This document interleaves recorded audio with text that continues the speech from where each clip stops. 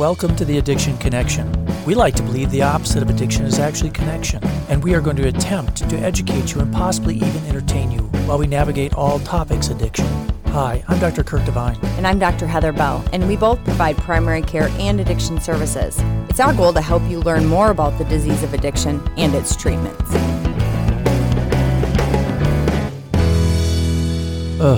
Sorry. Let's just start with an apology. Man, we have been bad. It's been so busy, and It's been almost a whole 4 weeks. 8/3 was our last one. Oh my God. We're going to pound out a few. Yeah, we're going to get a few done, and so it should be pretty regular now. It's good fun because we're starting with kind of a review of a little talk that was given by Wilson Compton. In case those of you who don't know who Dr. Wilson Compton is, he's like the number 2 here, the deputy director of the National Institute on Drug Abuse, aka NIDA, which is a branch of NIH, the National Institute of Health. We'd reached out to him like a year ago, and he did an echo for us, and he was really gracious and came back. It was great. He's so engaging, and he really loved, at that point, we did George Washington University behind us on our green screen. I'm pointing behind me like people can see that. But that's where he went to school, and so that was kind of our... I thought it was St. Louis. Oh, you're right. Oh, I am right. Oh, my gosh. Yeah, you're way off. I'm way off. Half the country off. St. Louis. Yeah, he trained in St. Louis. Anyway, so we had reached out because, as we all know, the meth and amphetamine epidemic is actually probably more rampant. Not probably. The numbers are higher as far as who's all using it. The problem is the good news is it doesn't cause as many fatalities as the opioid epidemic.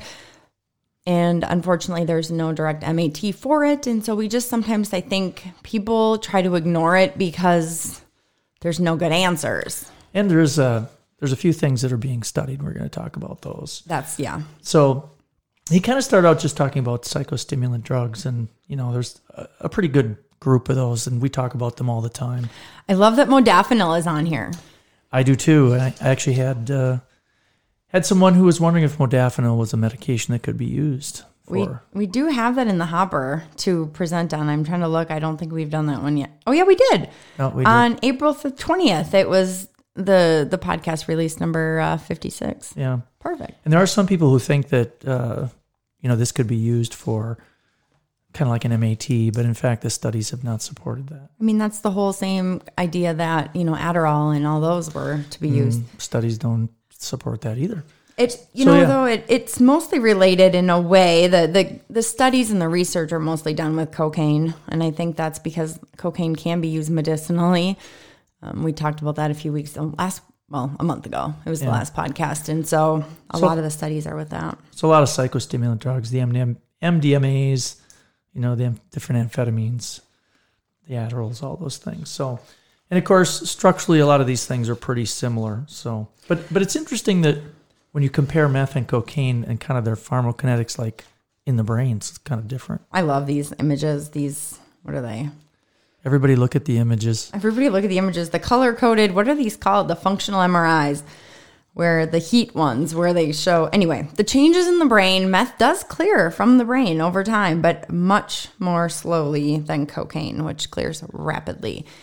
Which is why cocaine can be addictive, just not as much. It's not nearly as prevalent. No, it's more the binge weekend thing. And of course, cocaine acts differently because it blocks kind of that dopamine reuptake, whereas meth kind of blocks the dopamine reuptake and releases it from the vesicles, so it's different. It's like twofold. It's a double. So, of course, if you look at the brain dopamine system, dopamine transporters mainly in the striatum, the receptors in the striatum, and the metabolism kind of literally everywhere else. The white matter, gray matter areas. Look at me, pretend to remember what all this means. Yeah, I'm forgetting it. But of course, when you use meth over a long period of time, one of the things that happens is you get this big reduction in dopamine transporters.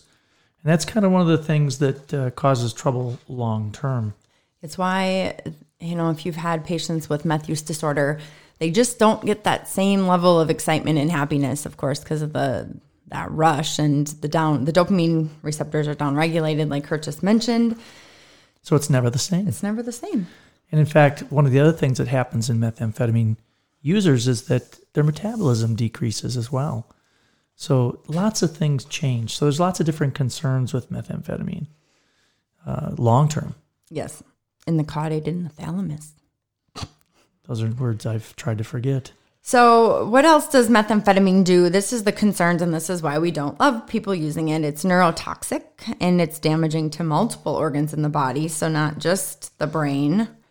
And then, of course, when you're using methamphetamines associated with a lot of other high-risk behaviors and impulsive behaviors, people get more impulsive. This is the population where a lot more research has been done on.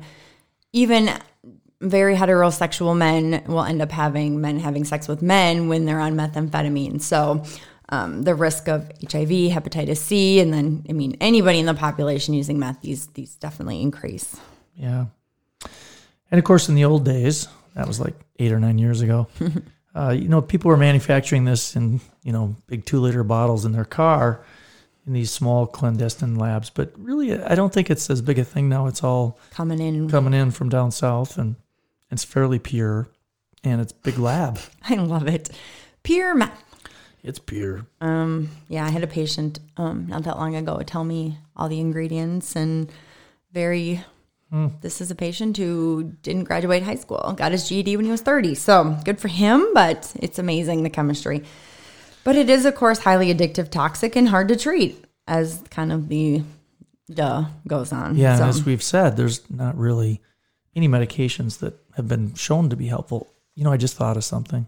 Uh-oh. I was sick last week, too, and had no voice. So that should be our excuse why we didn't do it last week. Oh, my gosh, you guys, he had COVID testing like 1,000 times. They were all negative, but he sounded like a teenage boy going through puberty. It was ugly. Anyway, we kind of mentioned the damage into multiple organs in the body. So, it affects the brain, the lungs, the liver, the kidneys, the bladder, the pancreas, the spleen, and the stomach. So, important things. Yeah, you need all those things. Well, no, not all of them. But, interestingly, when you look at some of the acute effects, I think we're all very aware of these things. Kind of, I think mostly the patients that I see that continue to use or intermittently use, it's still that alertness. It's trying to be awake for work. It's there. If in a way, I had one patient said, it's my coffee, which I don't buy that. But as I'm sitting here drinking coffee and you have a caffeinated water. But of course, it's also associated with some aggression and violence. And interestingly, the psychosis issue, which we see a lot in our job now. It's crazy, the psychosis that can come from this. And the nice thing about the psychosis, I digress, is it doesn't last very long. Usually. Most of the time. So you can kind of just support them. You don't even always have to go super detailed. But anyway, suicidality, homicidality with people who do binge use. And then, of course, the same things kind of like cocaine, hypertension, cardiac complications, strokes, and then with the stimulant in the brain, the seizures. Yeah. I think the chronic effects, the thing that we see probably the most is still this persistent, long-lasting depression, which is really rough to treat. Can I just, again, digress? No. It's early. My brain is still functioning. I just love that Dr. Wilson Compton used the same analogies. Like, you have a good meal or sex. Or he used the same analogies that I do all the time in the same verbiage that made me kind of feel special. Well, I didn't pick up on that. So when we look at past year methamphetamine use, really from 2016 to 19, I think it's interesting, in ages really 12 and older? 12 and older. It's just gone up and up. And it's getting older, actually. Yeah. The peak in 2017 was really that 18 to 25-year-old group, but now the 26-year-olds and older are actually the highest over time. And I've seen so many people in their 50s and 60s still using methamphetamine lately. So it is shifting. And you can look at the other behaviors, which we're not really going to go into, but how basically people who use methamphetamine, about 51.8% do have officially methamphetamine use disorder. Only about 34% have received any type of treatment, and 23% of them use IV. That's a quarter of people. Yeah, and normally I don't think we've really thought about that a ton. It probably more the opioid stuff, the fentanyls that we think about IV. And then when you combine it with other substances, 68% of people who use methamphetamines are also using cannabis. Half of them smoke or use binge drinking. A quarter of them are using a lot of opioids to almost half. Yeah. And, so many of these things are mixed now. We see so many people who get urine coming into corrections who didn't think they were taking fentanyl, but it was in their meth. So, and then when we can talk about a little bit about lifetime prevalence and mean number of other substances. Oh, you did that. I did that. It's just, this is a very interesting color-coded picture, but it's complicated. So I'm just, obviously I'm going to throw that away. I think what this is trying to show is that if people are using meth, they're often using other substances, not always the other way around. Correct. So how about primary heroin treatment admissions reporting methamphetamine use? That continues to climb. In 2008, 1 in 50 opioid admissions for treatment also had meth. In 2017, so just 9 years later, 1 in 12. And this is, 4 years ago. So, NIDA is still compiling all this data. So who knows what it's going to show over the next couple of years. I think anecdotally, I bet it's like 1 in 8. It just seems like it's so common now. So, and really it's this why use both, right? And I think about my one patient that I see most frequently who hasn't used, any opioids for a while, but continues to use meth. But the reason he used them both was very much what they talk about in here. It balances the effects. The roller coaster. Yeah. When he was using only heroin, he had to use the methamphetamine to keep himself awake at work. So it was trying to level it off. The problem was he quit using opioids on MAT and then didn't get rid of the meth. Right. So, but that was his thing. It's interesting because you wonder, it's kind of the chicken and the egg phenomenon. Mm-hmm. The addiction to the opioids and how that affects the mu receptors and then the dopamine receptors and escape from reality. But I really think most of the patients I see, it's balancing the effects. Exactly. They see that as they feel good, they don't have pain, but they can stay awake. And this is where kind of our soapbox thing we always say is diagnosing mental illness is very challenging. You can't do it when they're using substances for at least a good month because I can't even tell you how many bipolar diagnoses I have removed from charts because, if you think about the opioid down, the meth high, it looks like bipolar. But yet people want to do it all the time. All the time. They come right in, there's like, it's a psychosis related to schizophrenia. No. Right. Okay, so when they did a study in Oregon and people who were in treatment, they kind of looked at why people are using methamphetamines. And one of the things, and this is from September of 2019, was meth was perceived safer than heroin. Yeah, and I think it's funny because, people still die from methamphetamine. And obviously I think they know that it's less because really all the opioid deaths we've had lately, it's really skyrocketing. But it's also very cheap. Much cheaper. And I think that's really pushed it. People can get this and it can be fairly inexpensive. And again, that perception that it's safer.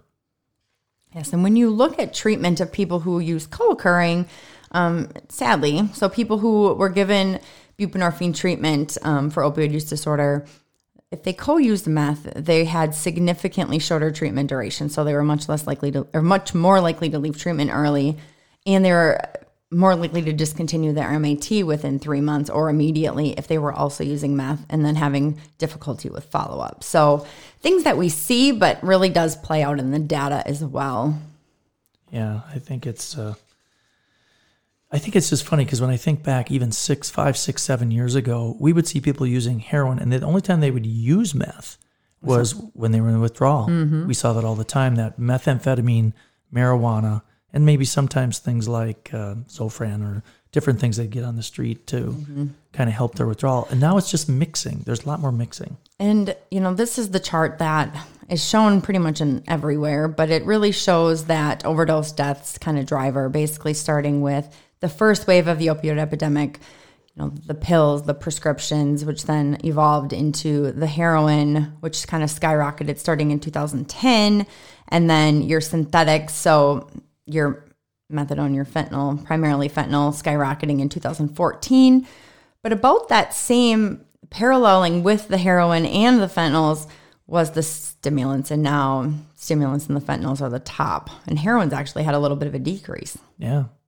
But if you look at the U.S. overdose deaths involving methamphetamine, it's just continues to climb. Colorful map. Yeah. And actually, it's interesting because it's not the northern states. It's more that Appalachia area.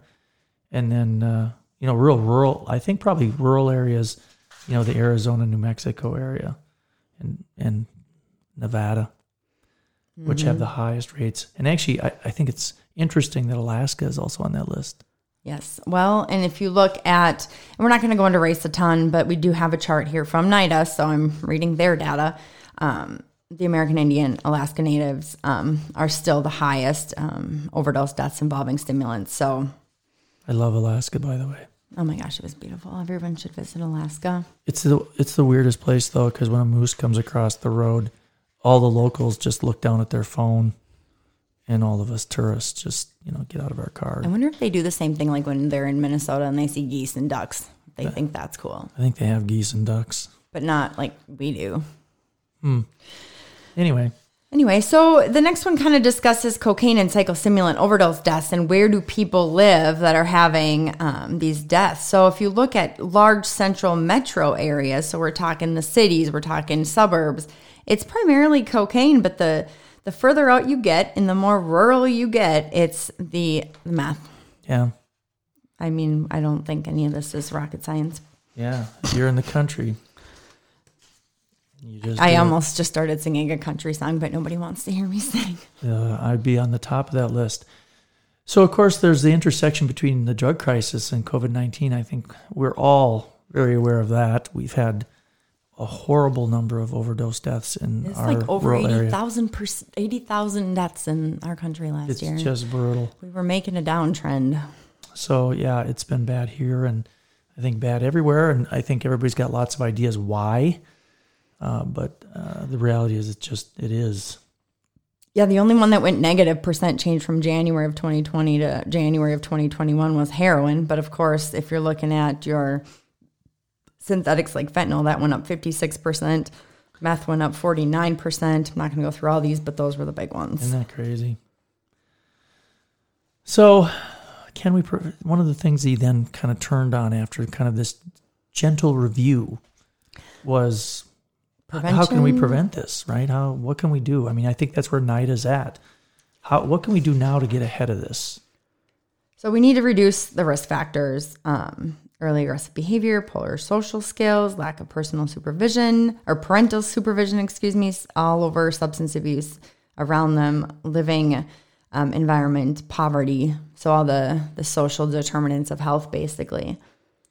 Yeah, and he really talked a lot about, getting to kids early and building really early. Yeah, and just kind of building those their resiliency and working on their family lives and positive relationships. I mean, let's face it, it's the whole ACE score thing. All these things that happen to kids that then make them much higher risk. Plus, then when we look at the younger kids who are having mental health issues right away, so how can we get ahead of this? And he talked a lot about some of the different programs that they're really looking at. Yeah, I really like this one called Prosper, promoting school, community, university partnerships to enhance resilience, like you'd mentioned, the whole resiliency thing. Yeah, so I think that in a perfect world, that would be where we'd go. Where's the money for all of that? And it really should be funded. Yeah. And that's what the hard thing is how do you fund prevention? But if you look at a mouse model, a mouse that had the choice to hang it with another mouse versus use meth, chose the interaction with another being more than the drugs. The one part of that study they didn't do is they should have had multiple mice that he could choose to hang out with and see if maybe there was one he didn't want to hang out with. Like a personality kind of thing. Yeah, because if humans would be like, oh, you can hang around with, this dude. Well, I don't want to. That is interesting. Yeah, because maybe it's who you get to hang out with. Or if you put 3 mice and then now there's a third wheel, especially if there's 3 women mice. Yeah. It's like, who are you going to... It's like, I really don't like that one. I don't like that mouse. Well, and a group of 3 is never good. Okay. I'm jumping way ahead because we should probably Keep moving. speed. So the one thing is we always hear from patients and always wonder ourselves is, does the brain heal over time? Whether this is opioids or meth. Now opioids, we've kind of shown that over time it can get better. We don't know if it gets 100% better. We don't know the timeline, but there is partial recovery of brain metabolism in meth use after protracted, so long-term abstinence. And they did show one of those heat brain MRI thingies again, and it showed by 13 months off of meth, there is significant improvement in this image. So they're not saying 13 months is the golden egg, but... Well, and I think there's a lot of unknowns. Is every person the same? Well, probably not.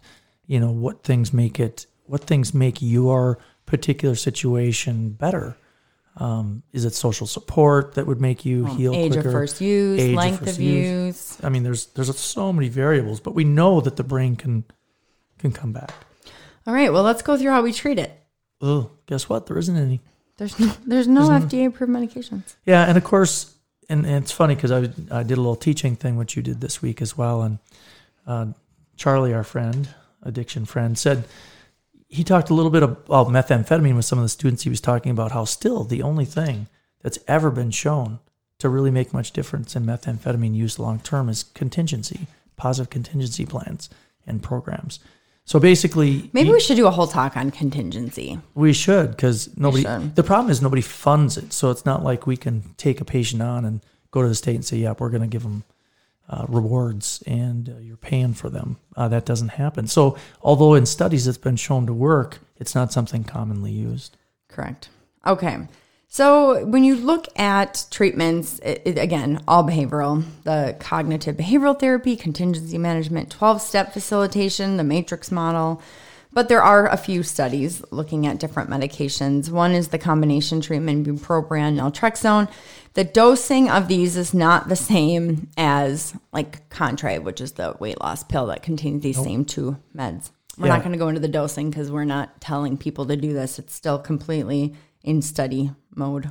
Yeah, and this was the first study, and it's not overwhelmingly positive, but there were certainly responses, and this is being looked at more carefully. This came out of the New England Journal, I think in January, I think it was, but I think that everybody kind of looked at that and went, whoa. And of course, but with bupropion, we also worry about abuse and misuse. Yeah, that is a podcast, so I'll go back and listen. That's one of our most popular. That's one of our most popular podcasts is the one on bupropion and how people misuse it. But do know that as of July 22nd of 2021, there is a humongous list of studies that are currently going on from NIDA to treat stimulant abuse. I mean, things from antibodies to vaccines to gene therapies to medications to a lot of letters and numbers I don't understand because they don't have names yet. Well, and there's been, I've certainly read some things about topiramate. Oh, yeah. Which isn't on here. We asked him about that. Or Lamictal. Sorry, lamotrigine. But duloxetine and methylphenidate. But, there has been some stimulant studies. I believe they were done in Australia. I could be wrong. But it didn't really show a big effect. I think initially, until they reworked the numbers, they thought that it made a difference. But, again, nothing has worked well. A lot of these medications that are listed... interestingly, one that's on there is actually Actos, which I kind of laughed. I wish I could remember. Yeah. That one was okay. There might be people trying to mess around with that. I'm not going to go there. But anyway, Correct. So we don't use that. Okay, so the super fun, transcranial magnetic stimulation for methamphetamine use disorder. Well, it's funny you say that because I'm wearing a sweatband that's got magnets in it on my head trying to fix all my problems. Oh, gosh. I love people who come in with those on. Yeah, ever since I started wearing this magnet. The copper things. But, this is actually a thing, this magnetic medicine, this hot and cold circuits, and this is so far beyond me. This reminds me when they used to do what are they called? When they used to cut the not lobectomy. What was that called? I have no idea. Lobectomy, but... No, but they didn't do you remember when they did the thing to treat the schizophrenia or whatever? Yeah, well, they would calm people down. You're thinking of the movie with Jack Nicholson. Sure. But anyway. Yeah. But anyway, so back to transcranial magnetic stimulation. Think about it, too. This has been used for depression and is being used that way now. And it's so not, has that got something to do with it? And this is not ECT. No. This is magnets. So yeah, wrap a magnet around your head. No, don't. Okay, don't do it. And then they're looking at antibody treatment. So antibodies that will bind the methamphetamines, because antibodies are too big to cross the blood-brain barrier, so it captures the meth in the bloodstream, therefore can't get to the brain. They're looking at this. Yeah. Good luck. So what's our summary, Dr. Bell? I use the word doctor very loosely. Dr. Heather, please. It's highly addictive with a lot of negative health effects. And there's really no great treatments. Yeah. But they're researching. Yeah. And I think, again, people have used lots of different things. We just got to wait for the studies to come out. So, again, we really appreciated Dr. Wilson Compton coming on. Mm-hmm. He was fabulous. And we will have him back again. No doubt about it. For sure. He actually agreed already. So I think next week we're going to be doing something on body packing. Exactly. That's my favorite talk that I've given in a long time. It was fun, and it was probably one of my favorite talks to watch you give in a long time. It was a fun one. It was. All right. Well, then next week we'll do that. Thanks for listening. All right. Battle eggs. You say you've got no money, but I would like to share. Times are tough, but you can make it through. I was once a broken man, but saved by grace of God. And now I think I'll give it back to you.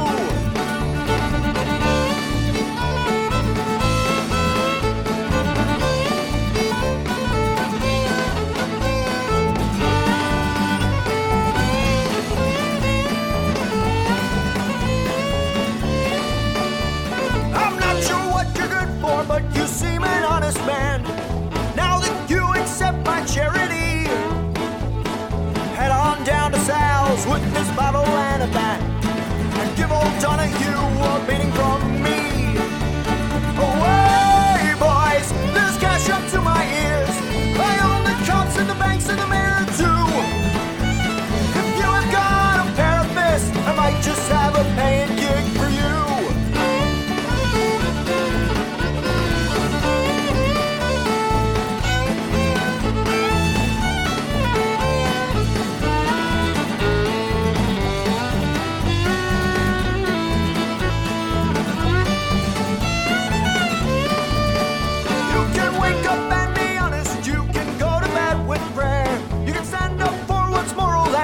Right, but when your golden money's gone,